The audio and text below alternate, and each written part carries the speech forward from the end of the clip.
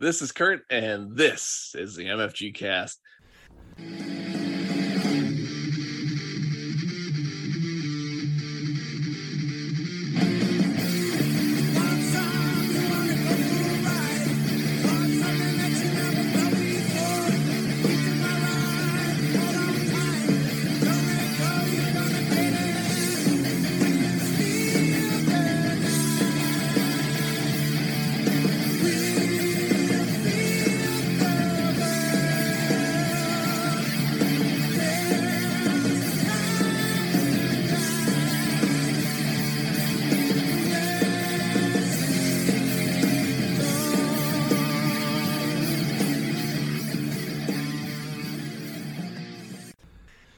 So if you're actually I don't think anybody's really paying that much attention, but we tried to do this live on YouTube, and we had it live for half a second. And then what I did, because I'm a moron, instead of trying to minimize something, I exited out of it. So John got to have his 5 seconds of fame on by himself.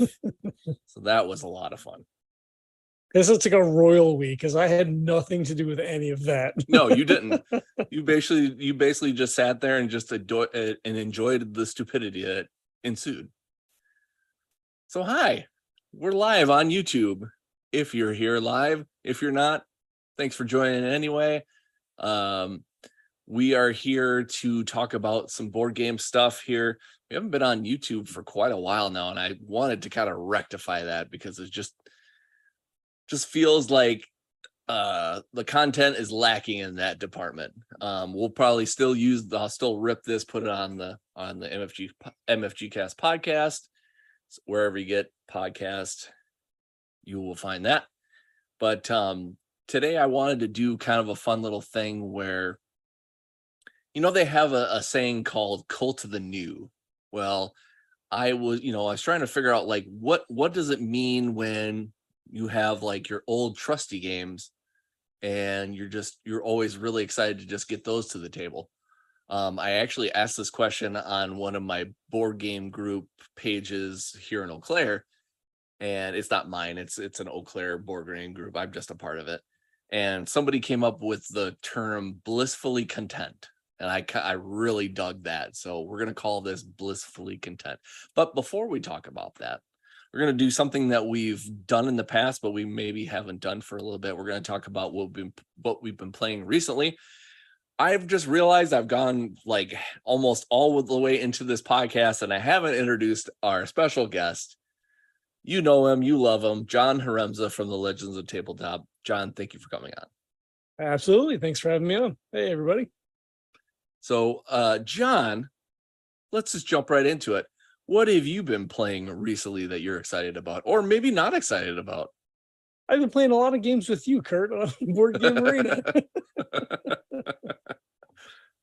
So I picked up a couple of new games to me recently. Russian Railroads. I taught you and Tracy that the other day. That's been a lot of fun. Really tight worker placement game.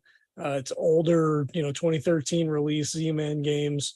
But really tight, really fun, high score, points for everything all the time.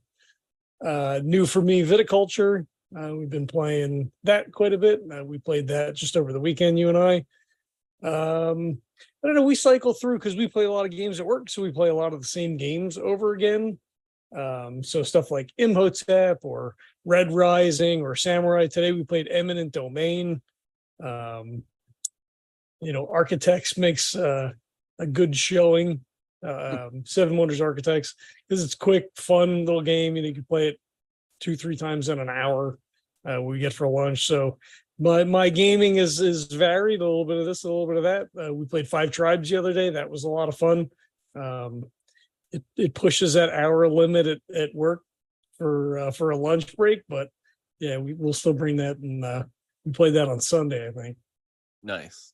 I wish I had an hour break. I only get a half an hour, so I would barely be able to play anything by myself unless it's a short solo game, probably. And who knows, even at that point, it's probably pushing it. Yeah, like you said, we've been playing a lot of stuff on Board Game Arena and stuff like that. We actually got a couple of new games to the table recently for us. They're games that are new to us. We actually had one that is fairly new-ish, actually, that we got on Kickstarter through Winsmith Games. It's called Junk Drawer. We actually had the guys from Winsmith on to talk about this game. Sorry, my headphone or my earphone is popping out. It's one of those that when they were talking about it, I was like, God, that just seems like a obvious concept to just be like, oh, here's all this junk in your drawer and you're trying to get it all in there and make sure it all fits. And of course, you always have like a couple of huge things that get in that junk drawer and you're like, why the hell do I have this wrench in there? Or like why is this glove in here for some dumb reason, that kind of thing. There's none of that kind of stuff in the game, but there's like corkscrew or like a bottle opener and like headphones or earphones like this and stuff like that. And they're actually polyomino pieces, and what you're trying to do is there's 4 sections in your junk drawer, and you're trying to like I said, trying to fit everything into those different sections. But the cool thing about this game is that when you're trying to do that, you can only put one of your pieces in one of your sections, and then you have to rotate. Like you don't have to do it like clockwise or counterclockwise, but you just can't put it in the same one that turn or that round, basically. So since there's 4 sections, you're going to put a piece in one of those 4 sections 4 times, and then you're going to restart and put more in that and just try to fit them in certain ways. Excuse me. And then you get points depending upon what the actual goals are. So like one of the goals will be like, make sure that the 4 corners in this box are uncovered and the middle. Then you get like 2 points a piece or 3 points a piece or whatever. Another one will be like however many empty 2 or however many empty spots of like 2 of those that you've got there. And you have to kind of like think about it too. Like it has to like cover up in, it has to cover into those corners and stuff like that to have 2, because you can't like just leave a couple spots open and then be like, well, I've got 2 here and 2 here and 2 here. Well, that makes, if it's contiguous or whatever, then it's 6. That's like, that doesn't count. So like, it's a really interesting concept of like trying to really maneuver those pieces and get them there. And it goes so quickly. By the time you're done, you're like, shit, we're done already? And you're just like, wait a minute, I just won, or wait, I just lost really bad, So like it has that cool, like quick replayability where, a lot of games you're thinking so much and you're kind of doing the thing or whatever. And then you're done. You're like, oh, I just lost by a ton. Like, I'm gonna have to wait to play that one again because I don't want to, take, 30 minutes to a half an hour or 30 minutes to an hour to be like, well, I just lost because I didn't play it or whatever. It's like, it goes quick and easy where you can have these strategies and you can just be like, okay, well, I did that last time, but maybe I can do it this time. And they also have the goals are they have easy, medium, and hard ones. So like progressively harder too. So like if the easies are too much, not enough of a challenge for you, then you go to hard. If they're too much, go to the medium, that kind of thing. So does it score? Is there a number of rounds? Does it score at every round, or is it one scoring at the end? Do the goal cards change over the course of the game, or they come out at the beginning and that's it? So yeah, that's one thing I forgot. Good question. Thank you. Is that each section has its own goal. So like, like I said, like one of them is like, you have to have the 2 spots uncovered. Like one of them is like, however many pieces you can actually get in that one thing. And you go through, putting your pieces through those different sections. And again, like I said, you can't put them in the same section each round. If there's a point where you can't fit a piece in one of those sections, then the game is completely over. So what happens is the other players will also get their turn to put that piece in there if they can, but then the round or the game completely stops, and then you count those goals, and then whoever has the most points wins that way. So yeah, it's just one of those games that like I knew it was going to be fun because again, we know Winsmith Games, they're friends of ours, and they're good people. And when we heard about this game, I was like, this is fun. This is gonna be fun. But I didn't realize how much fun it was going to be. Like, I think we ended up playing 6 games of it that night. Oh, wow. I mean, it shows you how quick that goes, and plus, you know, how exciting it was. Like, we just kept going. We're like, should we go through all these cards? Yeah, sure. You know, so we went through all the goals, and you know, I mean, not to say it wasn't easy, because it definitely wasn't, because I think I got my butt handed to me most of the time. But the fact that I wasn't put off by that also says something. Another game we played is Miyabi by Haba Games. This is one where you're also trying to put polyomino pieces in kind Sensing of a theme. yeah, exactly. And you're kind of making this beautiful garden, I think is what they call it. And what you're doing is each of these pieces has a certain symbol on it. So like some of them is like a flower, one of them's rocks, another one's like a koi pond or something like that. And then it has like a certain amount of things, like the rocks that maybe have 1, 2, or 3. The koi pond has 1, 2, or 3. I think it goes like from 1 to 3, I think. And you're taking these polyomino pieces and you're putting them in this grid, and I forget how big the grid is, but once you put the symbol, regardless of how the polyomino piece kind of fits in that garden, you have, wherever that symbol is, you have, I think it might be 6 rows and 6 columns, if I'm not mistaken. If you go if that symbol is in a certain column, you have to put this, I think it's a pagoda piece, you put it in the spot, and that column is locked up for that round. And you have a certain amount of pieces depending upon however many players, and you'll take those pieces and you'll keep putting them on the board. Okay. And what happens is you're going to score during the putting of the pieces on the board, depending upon how high they're stacked and the symbol. So like if you stack the symbol like 2 pieces high, and there's 3 like rocks there, 3 times 2 is 6. You get 6 points for that. Okay. And you just kind of keep going, and you have to make sure that these pieces lay on it completely, where it's like on a complete section of pieces, that it can't be like, there can't be like an opening in the spot, or like you can't like have it hang off of another piece or whatever. So you're doing that as you go, and like every round you'll do the 6 pagoda. So once you put the 1, then you have to go to another spot. That one's locked. You go to another spot. That one's locked. And you just kind of keep going for, I think it's 6 rounds for 2 players. We played 2 players. I think for 3 players it's 5 rounds, and I think for 4 players it's 4 rounds, I think. And then yeah, go ahead. I was just going to say, both games kind of sound like solitaire games that you play together, and that you have your pieces that you're playing to your board. Well, well, this is okay. So again, you're always asking these great questions, and that's why I had you on. Not because I'm an idiot, because you're an awesome guest.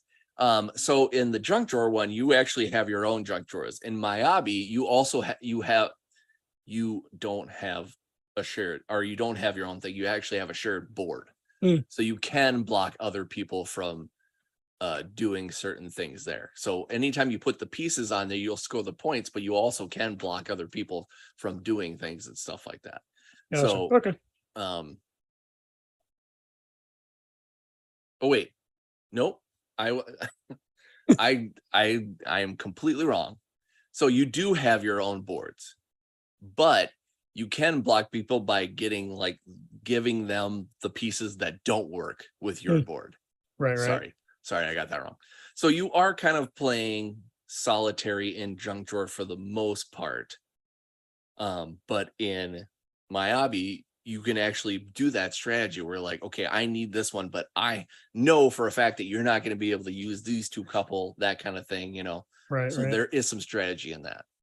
Another way that you can score also is towards the end of the game, is depending upon the rows now, not the columns, is if you have the most of that one symbol in those rows, you'll score points accordingly. So like I think there's like a pink flower, like that has like the most points, so that's like 12 points. But there's also second place, I think it's like 7 or something like that. And then you just kind of go down the order, and as it goes down, the points are less. So like I think the rocks are like the least amount of points. So like you get like 6 points, second place gets 3 or something like that. So you add the points between what you're doing for the columns during the game, and then however many symbols you have at the end of the game. And there's something else I missed, of course, so I'll kind of talk about that. Whoever has the most points wins there. One of the things I forgot to talk about is when you're doing the columns and you're doing the stacking, you actually can go up to a maximum of 5 stack. And once you get to that 5th stack, if you're the first person to do so, there are like goal or like little extra pieces that you get extra points if you're the one that gets that 5 stack first. So there's a little bit of jostling, a little bit of gameplay and stuff like that. But it's funny because I feel like more and more we're getting these polyomino games, and it's like, oh, we must really like these games because that's what we're playing or whatever. But yeah, that was a good one. So all right, I'll stop blabbing, give you a chance to kind of talk here. Let's get into our topic of blissfully content. So one of the things that I've been kind of thinking about lately is that, and I think part of this has to do with the pandemic. So like we used to go to like conventions like maybe every other year, if we could, that kind of thing. Also maybe go to a small con just to kind of see the scene and stuff like that. And when it comes to conventions in particular, most of them, not all of them, are always like, here's the newest game, this is the coolest thing, you're gonna be excited about it, and especially everybody just, Gen Con, yes, Origins, exactly. all the big ones. Yeah, exactly. And everyone's just eating them up, just gimme, and it's not like oh, hey, would I like this game? No, this game is popular, I want it, that kind of thing. And it comes more prevalent too as being a board game podcaster, because like a lot of times you're like, okay, well, we need to cover some of the new stuff to be relevant and get the views and get the listens and that kind of thing, Right. And our convention going has kind of slowed down a little bit, and we've kind of been able to kind of enjoy like our classic games and some of the games that we always kind of go to. Another thing, and I think that you can actually speak to this too, and I'd like to get your view on it, is like you've actually been getting with a game group yourself. So like sometimes when you get with a game group, it's not just, oh, hey, here's the new thing. It's like, here's something that I know it's a classic, I know you're probably gonna like it, I hope you like it, I'm gonna teach you, and hopefully you become a fan. Yeah, it's weird for me, because most of the games that we play I've never played before. We usually start off the night with like a social deduction game, depending on how big the group is, because it could be upwards of like 15 people. I think the most we've had was like 9 or 10. So social deduction games are good for that kind of thing. We played Saboteur last month. We played Deception Hong Kong, I think is the name of the game. It's a couple big groups. Actually, one I was the murderer, so that was kind of cool. That's awesome. But yeah, they'll bring games out and they're like, oh, so we'll play this. I'm like, I've never heard of that before. Like, you've never played this before? And I'm like, no. Like, I've only been playing board games for like seriously playing board games for like the last 7 or 8 years. Yeah. 6 or 7 years, I guess, right? Yeah. So the whole thing is still relatively new for me, in the grand scheme of things. Yeah, my collection is still relatively small. So I play with David Short and his group. David is a game designer, part-time, designed automobiles, a couple other things. He just released something else. It's like dog. True. I don't want to. Now I feel like an idiot because I don't remember. It's live on BGA. You can play it on Board Game Arena. It's not Dog Park, is it? Okay. I don't know. There's dogs on the cover. I don't know. So like, established game designer with like, a full palette of games. Like we played It's Dog Lover. I just looked it Dog up. Lover. Okay, I wanted to say that and it sounded like, ooh, I don't want to say Yeah, that because yeah, that yeah, seems yeah. bad. Well, yeah. If you get it wrong, then it just sounds weird. Like you just said a random couple of words there. Yeah. So we played Incan Gold, and he's like, "Oh, this is my favorite push your luck game ever." And I think there was like 7 of us at the time still playing, and I'm like, "Okay, this is like it's fine, but I like this isn't my kind of game, Yeah. like it's fine, but also like, Yeah. it's Yeah. whatever." um, yeah, so like it's interesting. Like we played After Us this past month, which is a relatively new game. It's like, humanity's gone, primates have taken over. And it is kind of a solo game where you have a hand of cards, you're playing them to the table. You start with, I think they're tamarinds, maybe. So you have like a hand of tamarinds. And then at the bottom of the card, they do different things. So you can collect fruit, you can collect coconuts and flowers, and then you can trade those in for various things. And you want to try to get better cards.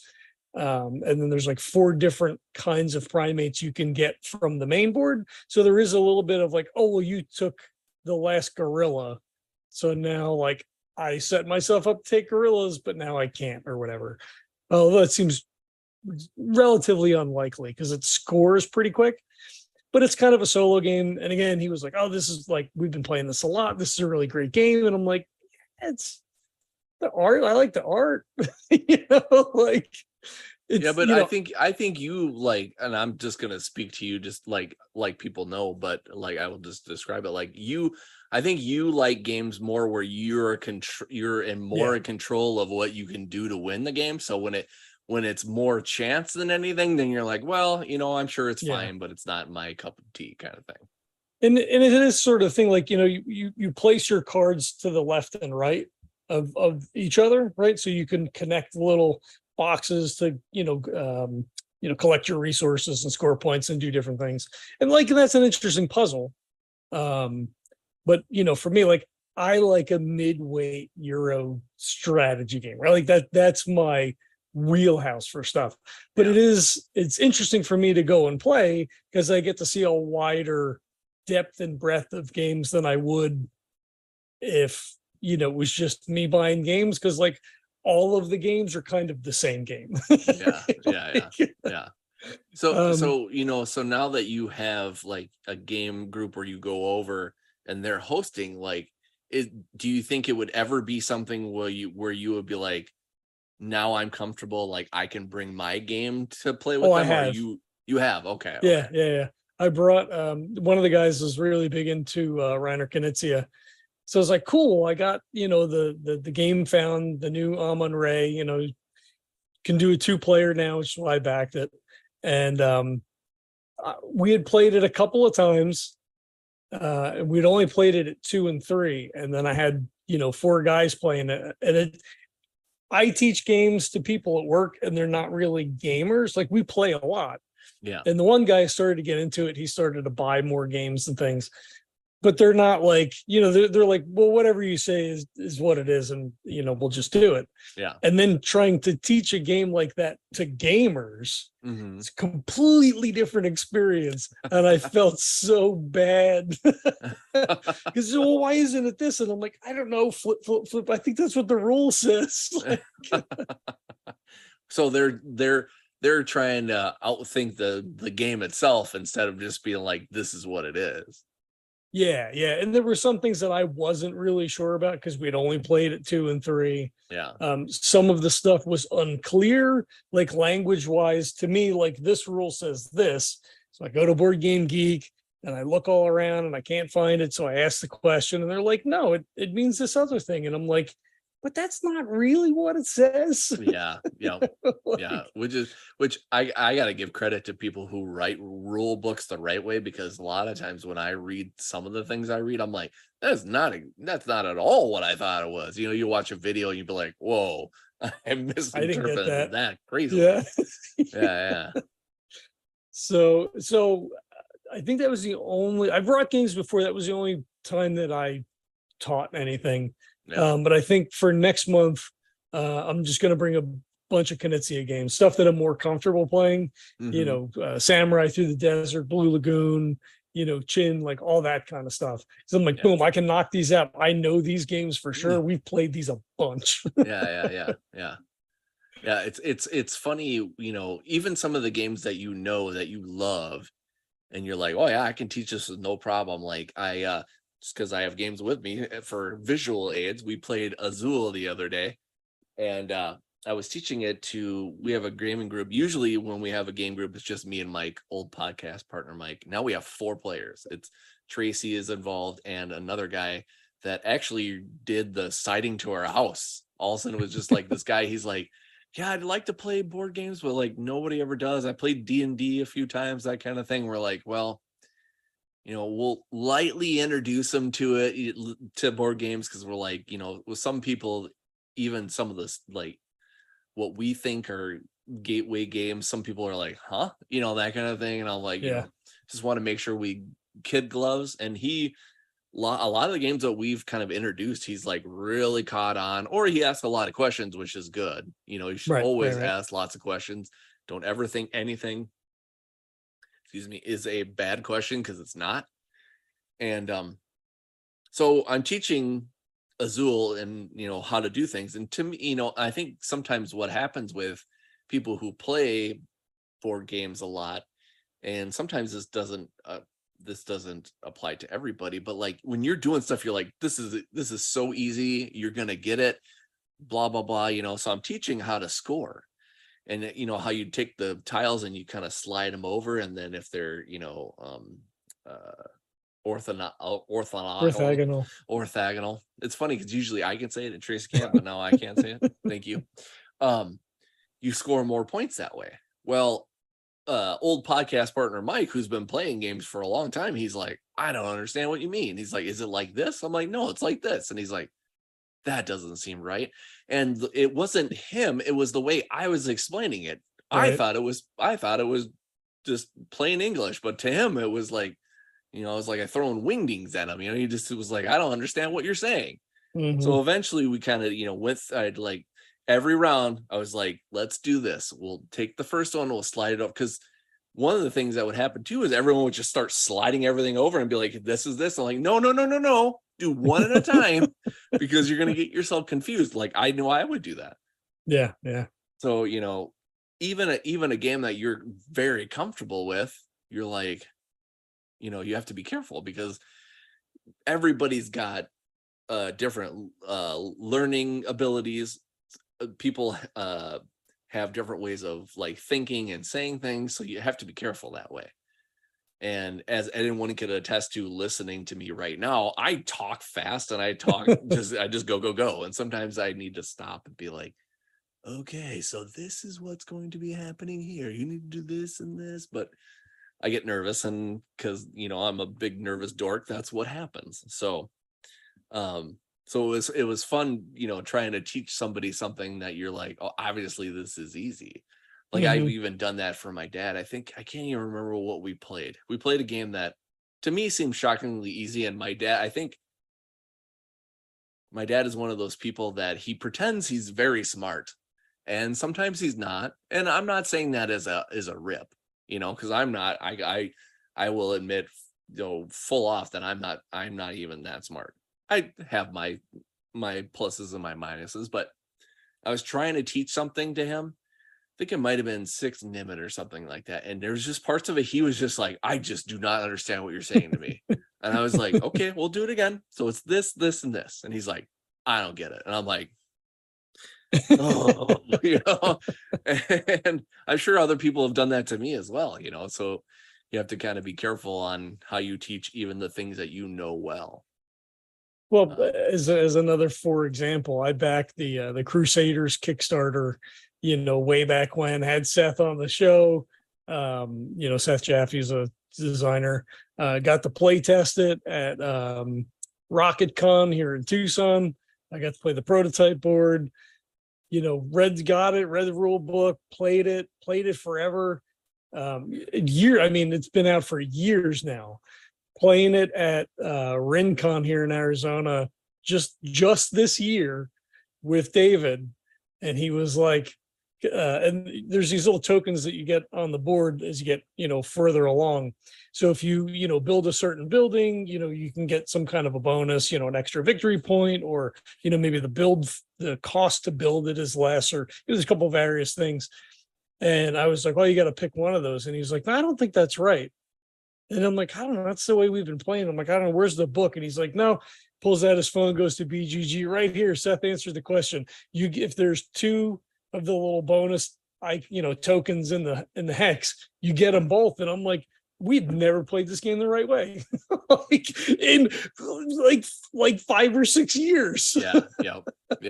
And it's funny too, because like that, like, if something like that happens and I know it's my fault, that makes me feel so terribly, especially when you're playing a game that you really love and you're like, oh my God, I said that this was this and it was never that, it's like, oh my goodness. But you're all playing it wrong together. Yeah. So it balances out, right? Like no one has an advantage. Like, oh, I forgot you could do this as you're doing it. That's a whole different thing. Like we just did it wrong. Yeah, for sure. Well, have you ever had it where you've taught certain rules of the game and you forgot a rule and you're doing it right, and then you're like, oh crap, everybody, you can do this, I've been doing it, like you just said, like yeah I know I've had that where I'm like, oh, here's this, and everyone's like, oh my God, you're cheating on purpose. Obviously they're ribbing me or whatever, but I'm like, no, I'm sorry, I forgot. That kind of thing. Like especially teaching at work, because again, they're not really gamers. So like I'm playing, teaching the game, we're going through components, we'll go through setup, tell them, what's going on and, what the objective of the game is and, all that kind of stuff. And then as I'm playing my turns, I'm still also kind of playing their turns, at least watching them. And if they, seem to hesitate, I'm like, all right, well, you can do this. I'm not telling you what to do, but like, these are the 4 different things you could do right now. And this one might be better strategically, but like, you have to decide that, Yeah. So you have to, it depends upon people's personalities too. Cause it's funny when you're talking about that, I've done that too, where like, I start talking like, okay. And then I've had other people be like, no, I don't need you to tell me what's happening, I'll figure it out. And I'm like, okay, I'm trying to help, like usually the first time through, it's like, okay, this is a learning game. We'll play, like if it has hidden cards, we'll play cards out on the table. Ask all the questions. I'll show you what I'm doing. I'll explain what I'm doing on my turn. So then it's not like, hey, this is what you should do with these cards. It's like, this is what I'm doing. See? Yeah, for sure. So let me ask this question then. So like when you are teaching new players games, or if you're getting into a new group and stuff like that, and you're talking about games, is there something that really not like almost always pops in your head? Like, okay, I need to tell this person about this game, or I need to teach them this game. Not with the new group. It's a little bit more of a passive situation, because there are a lot of games that I'm just not familiar. Like we played Seven Wonders one time because one of the other guys had never played it. And he was like, you've never played it? And he was like, nah, I always wanted to. Oh, we're gonna play that, because we had 7 people or whatever. So occasionally there'll be something that I know. But more, like in that situation, I'm just trying to absorb as much as I can, because some mechanics are, worker placement game's a worker placement game, right? Like if it has that element, like you kind of get what's going on. You might not have the strategy figured out, or what the best path to victory might be. But like, okay, cool, like I put a meeple or a little dinosaur meeple, or whatever it is, and take some actions, do whatever. As far as like teaching stuff like at work, I mean, I typically take in games that I like to play and like collectively that they also enjoy, right? Because they only know the games that I bring in. So it's a little, and because of our time constraints, there is, a more of a limitation on that. Mhm. But I have looked at a couple of things like you and Tracy taught me Potion Explosion, which was cute. It's, I would think like more of a gateway kind of game, right? It's not super complex. Um, and I think that they would like it. Like Yeah. I would normally buy it for me, but I'm like, oh, I think they'll like it, so that maybe I'll get it. Mhm. Same thing. I played Point City at RainCon this year. Because Kickstarter was delivering, I guess, at the time. The Yeah. guy was like opening all the cards and everything. I've never even played this before. So we went through it. Again, it was cute. It's light. It's more complex, I guess, than Point Salad is. By degrees, right? Like it's still a light game, but it was interesting. You had some extra scoring things with the civic tokens and all that kind of stuff. So, again, I'm like, for $25, like I might pick it up because I know we can play it at work. It's colorful, it's bright, it's pretty simple. It was fun, it's not my standard midweight Euro, but like it was enjoyable. So I do kind of look a little farther afield because of the people that I play with. So then when are you able to break out those games that you're really, that are really your cup of tea then, It depends on the length. Mhm. So if they run, longer than an hour, we play on Sundays because we don't have any supervision at work. Yeah.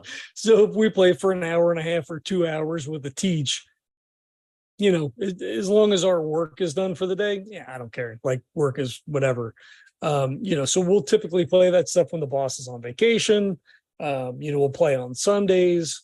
Other stuff like, say eminent domain. If you do so it's a classic deck builder game. And typically the game ends either when all the victory points are gone, or when one of the stacks deplete. But you can do the alternate rule where you do 2 stacks, which is usually what we do because we just colonize the shit out of everything. But even still, you can do that in a half hour, 45 minutes. So it's a good game, solid. We could do it in an hour and it still gives us time to do some filler stuff. Then we might play, love letter or something simple that we could play, even if we just play a handful of rounds. Yeah, whoever has the most tokens at the end, you win. It's fine, whatever. Yeah. Yeah.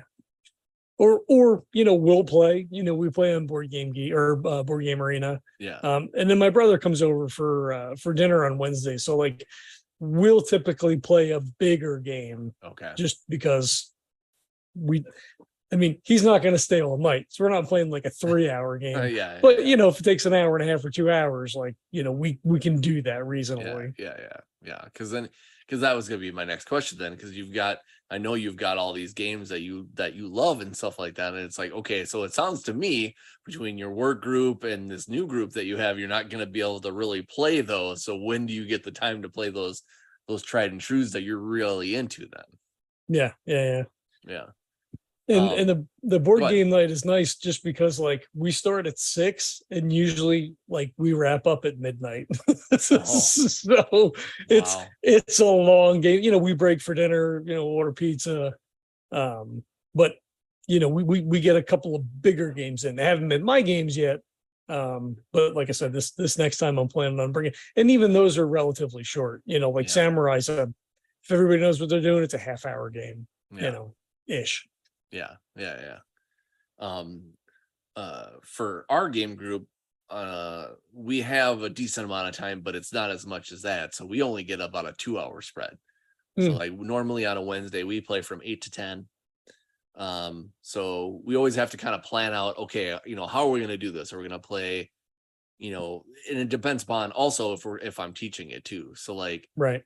Most of the time now I'm teaching it because the one new guy that's playing it, he's only played a handful of games. So like, there's no way that there's like a 1 in a million chance we're going to play a game that he knows.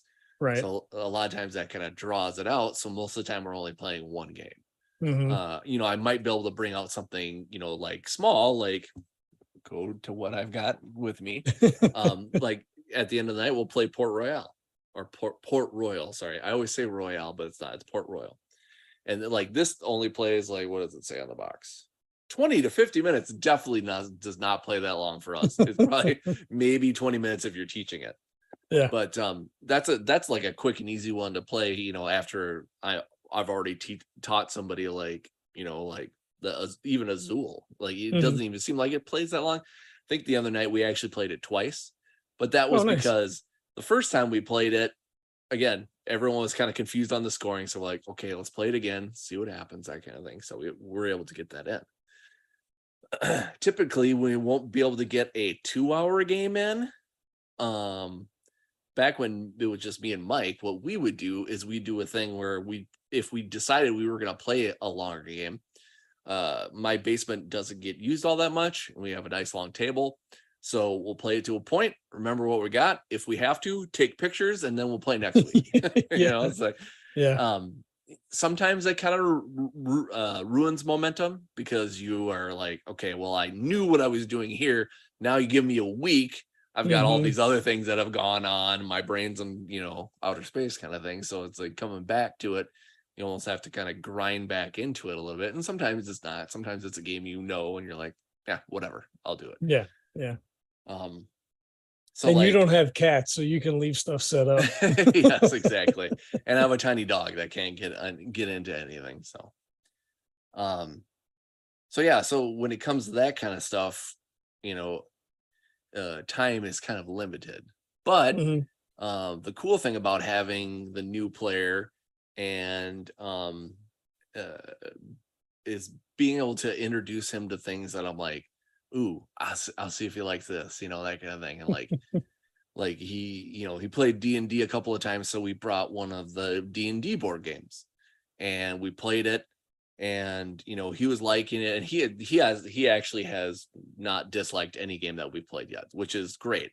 I mean, when you have a player that's like that, then I'll just be like, I'll play whatever, cool, we'll take that. This particular game that we played, the D&D one, even with how poorly it went at some point, where it was 4 of us, 2 of us had died, 2 of us came back to life.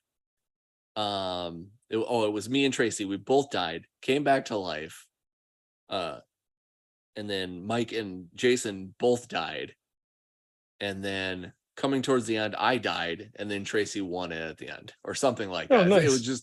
It was literally, she rolled a 20. Oh yeah, we were talking about it. Yeah. It was just like, it was one of those moments where it was like, holy shit, that was amazing. Just like, it was like actually playing like a role-playing game, and actually, doing that thing at the end where you just save everybody, so that was fun. But being able to introduce games to, like I said, like playing Port Royale, which I showed. We've also played Azul, which I showed as well. We even taught him Lord's Waterdeep. I don't have that with me because that thing is a huge mess right now and heavy as heck. Oh, you got all the expansions and everything. Yeah, too, exactly. Yeah? I need to get a box for it. But he's also like really shined to everything. Like the first game we taught him was Marvel Legendary, and he's like, well, I don't understand what this means, because we're like, this is a deck building game. He's like, I understand what deck building might mean, but he's like, I don't really know. So then we're playing it, and then he's asking all these questions, and he was getting everything pretty well. He's like, okay, I get that now, Right. And playing other games too is like, his learning ability for these games is pretty high. So it's like, and even some of the games are like, he's like smoking us, and we're like, oh geez, okay, like, we don't have to worry about you at all. No kid clothes for you, that kind of thing. Yeah. So it's been nice to be able to, getting back to my original thought, is being able to bring out these games that we're really excited about. So we did that Azul, and then we're like, oh, guess what? Look behind me. I've got this Azul. I've got that Azul. I've got that. We've got that Azul. I should say we, not I. We got a lot of Azuls. not most of them play very differently. This Chocolatiers one plays almost like the original pretty much, except for it's got some different things with the The I can't remember factories. the factories, yes. Yeah. I think But we played that one. oh, that's right. That's right. We played that on BGA. And so it was nice to be able to be like, hey, if you like that, here's a bunch of these, Um trying to think of some of the other games that we've played too. Well, so let me just interject real Yeah, quick. yeah. The other fun part about teaching games to people who don't really play games is, so we played Eminent Domain today, but the prompt for that was, hey, can you bring in the game that's got the ships? Long pause. Wow. Okay, what kind of ships do you talking about? Spaceships, sailing ships? Like, was it no the one with the planets and the spaceships? Eminent Domain? Yeah, that one. Yeah, I want to play that one. Okay, cool. Jeez, yeah. Wait a minute, hold on. Let me go to BGG. Wait, which one of these a million are there? That's funny. Yeah. Yeah. Well, and you get your typical I play board games. Oh, you do? I love Monopoly and Sorry, and like you're like, ho, pump your brakes, Val. It's Right. like believe me, there's a lot more out there than just those, Mm-hmm. Yeah. Even going back to my dad, like, I still don't think he understands what this is, what I do, that kind of thing, which is fine. But what was the other day? Something happened. I forget what it was, but I think it was like, yeah, I went to a con or whatever, and I actually bought this game from the guy that made it, and we're friends now.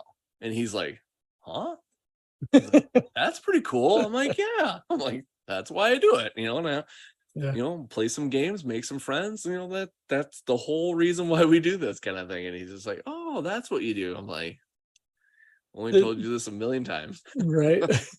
The cool thing about having the podcast is that it I don't mean this in a cynical sort of way, Mhm. but it does provide access Yes. to, like in a convention, guys are showing their games, it's whatever, and gals, just, showing their games like, hey, check this out. We're running a demo, you might really like it. What kind of games do you like to play? But having the podcast does give you an extra layer of, you know what, you come on, and then they come on and, you have a nice conversation. That was pretty cool. Well, what is, hey, well, we have this group, maybe you want to jump on, BGA, because like we're gonna play on Thursday already or whatever. And then like it opens up like a whole other thing, which Yeah, is cool. it is. It Yeah. is. Yeah, yeah. And it's funny too, because when we started this podcast, like I just wanted to talk and have fun about games. And one of the other people that started with us, he was just like, oh yeah, well, we can talk to these companies and get these games, and then we can get paid to do that. And I'm like, no. Let's just have fun talking about games, and then we'll go from there, because like I think some people have too much of the rose colored glasses kind of thing, where like, oh, we're gonna be this mega hit, and it's like, no, we're just a podcast from Eau Claire, Wisconsin. It's nothing big right now, so let's just start small and we'll go from there. But doing this for 11 years, geez, Ever. facts. The fact that I can actually say that is pretty. I am proud that we're able to still do this. We've been able to talk to a lot of cool people, see a lot of cool things, and be able to just be like, you know what?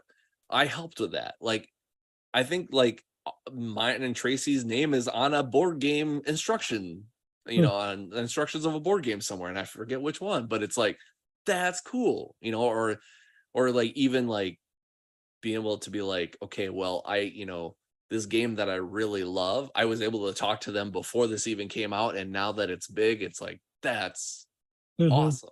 It's Yeah. like, I'm not patting myself on the back. It's just cool that I was a part of it. Right. For We are a sure. part of it, that kind of thing.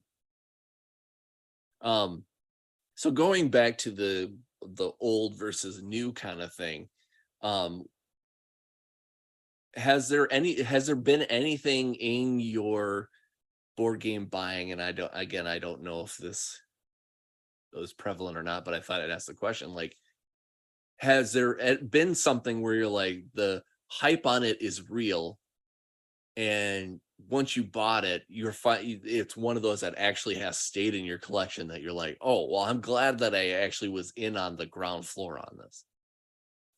No. Look, I'm a bitter old man. So I don't usually get caught up in the like, oh, this coolest thing is out, and oh, you gotta get it. Like, this is the best game that's come out since the other game that was the best game that came out 6 months ago, because 6 months in board game space is like forever. Yeah.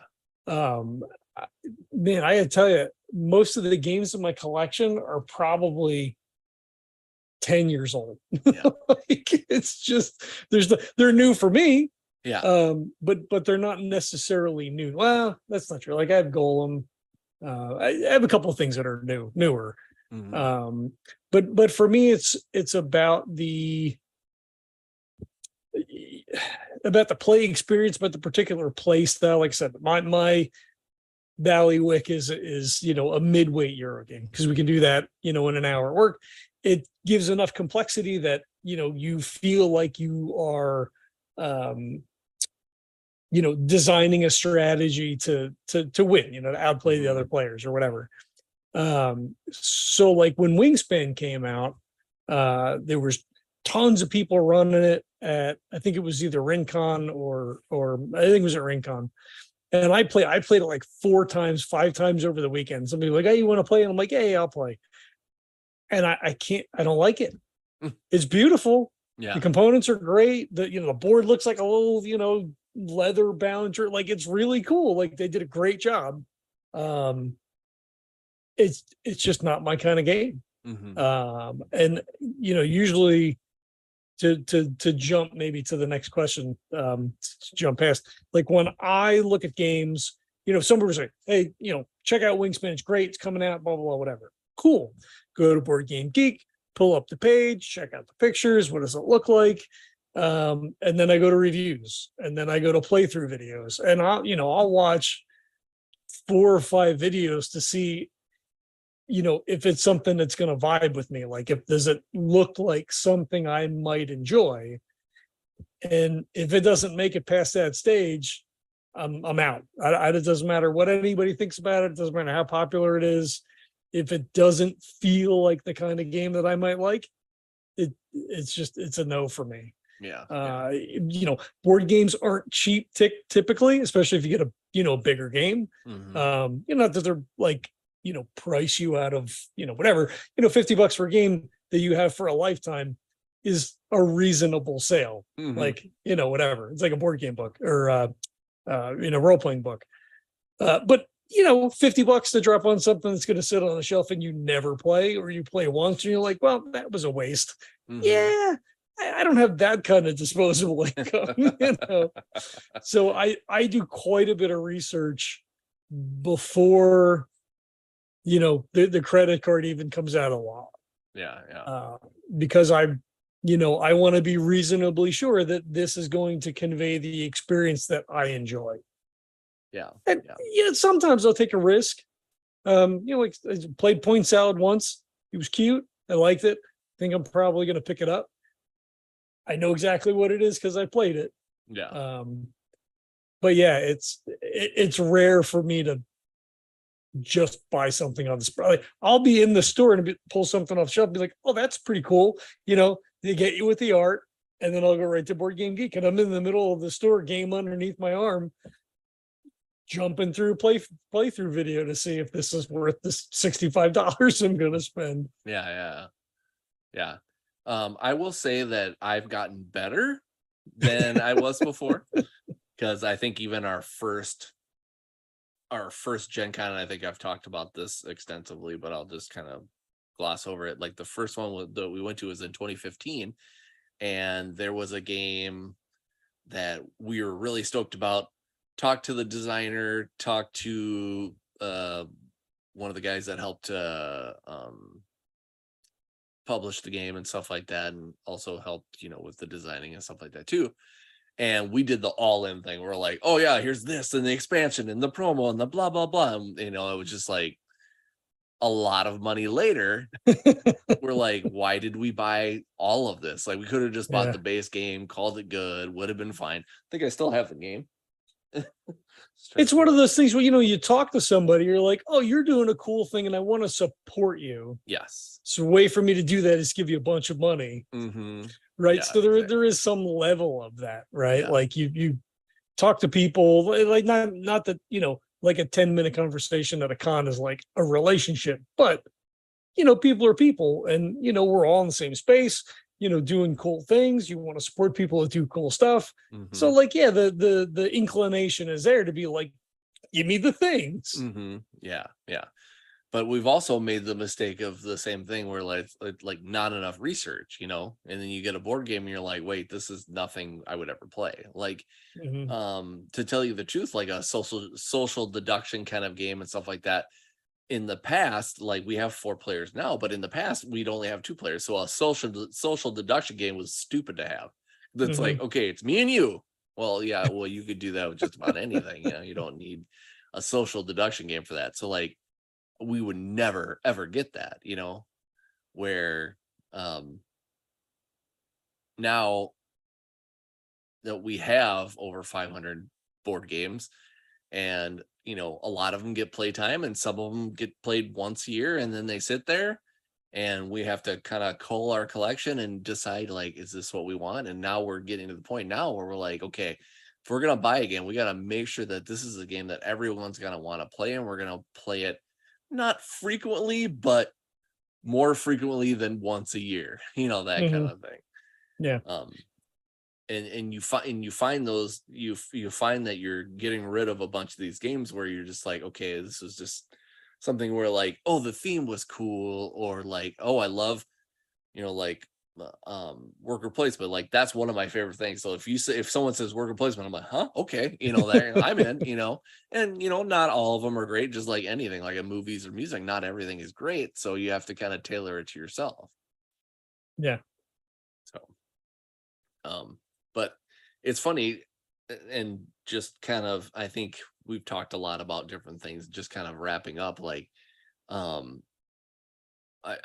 we've been able to kind of teach a couple of games that we're really excited about, but like I still haven't, like, as much as I talk about it on this podcast, and I'll just show people this big beast of a thing, I was able to get a box for my Orleans game plus all of its expansions and put it in here and get Tracy to cricket a name for it.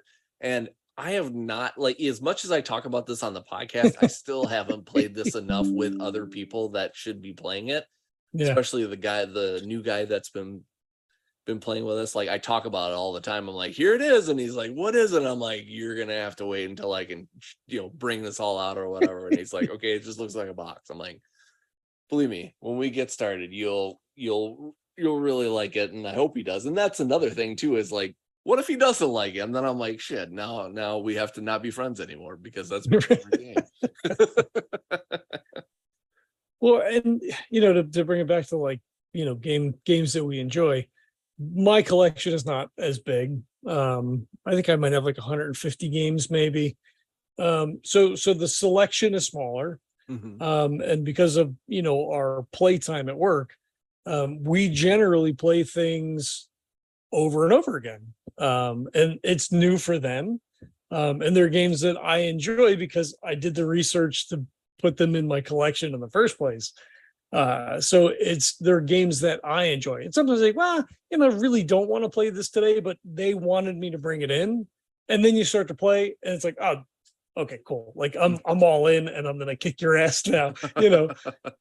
So my goal for this year is with games that we typically play. And it's not everything, because there's 4 of us now, where it used to just be 2 of us. Yeah. One of the other guys I work with, Robert, we just did a lot of 2, because there was only 2 of us that played.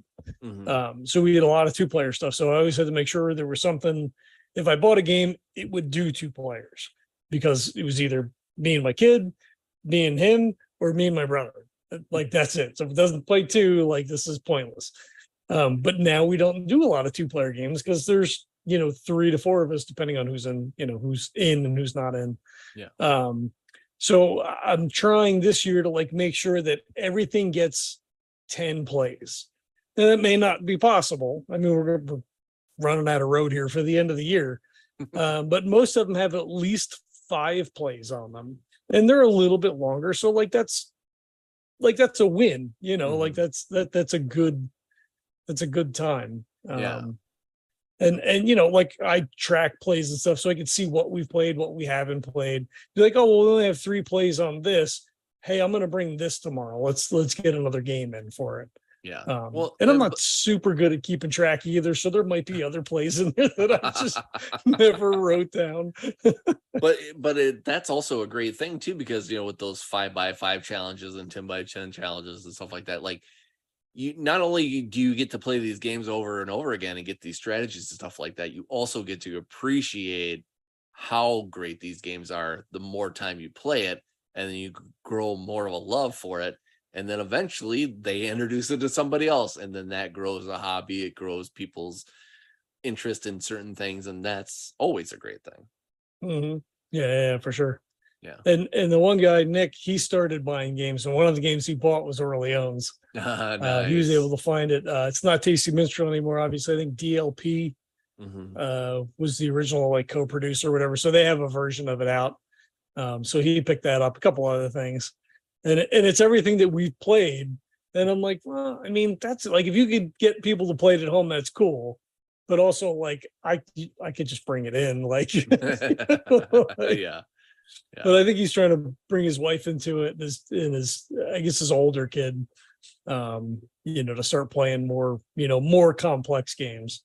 Yeah. So that's cool, right? Like, because then it's me, kind of kicking that down the road a little bit and bringing other people in, into the system. Yeah. That's what it's all about. So are there any games that you guys have played that that it's just something that you're always like, this is the one I always like to play when I'm introducing it to other people? Or if someone's like, what's your go-to game if you only have one game that you want to play for game night? Like what are those games that you're just like, this is what I will look forward to? Let us know in the comments. I want to thank John for coming on, being able to be a great co-host here. And thanks to you for listening or watching, because we're going to end up putting this on the podcast as well. Until then, he's John, I'm Kurt, and this was the MFG Cast. This podcast is a proud member of the Legends of Tabletop Broadcast Network.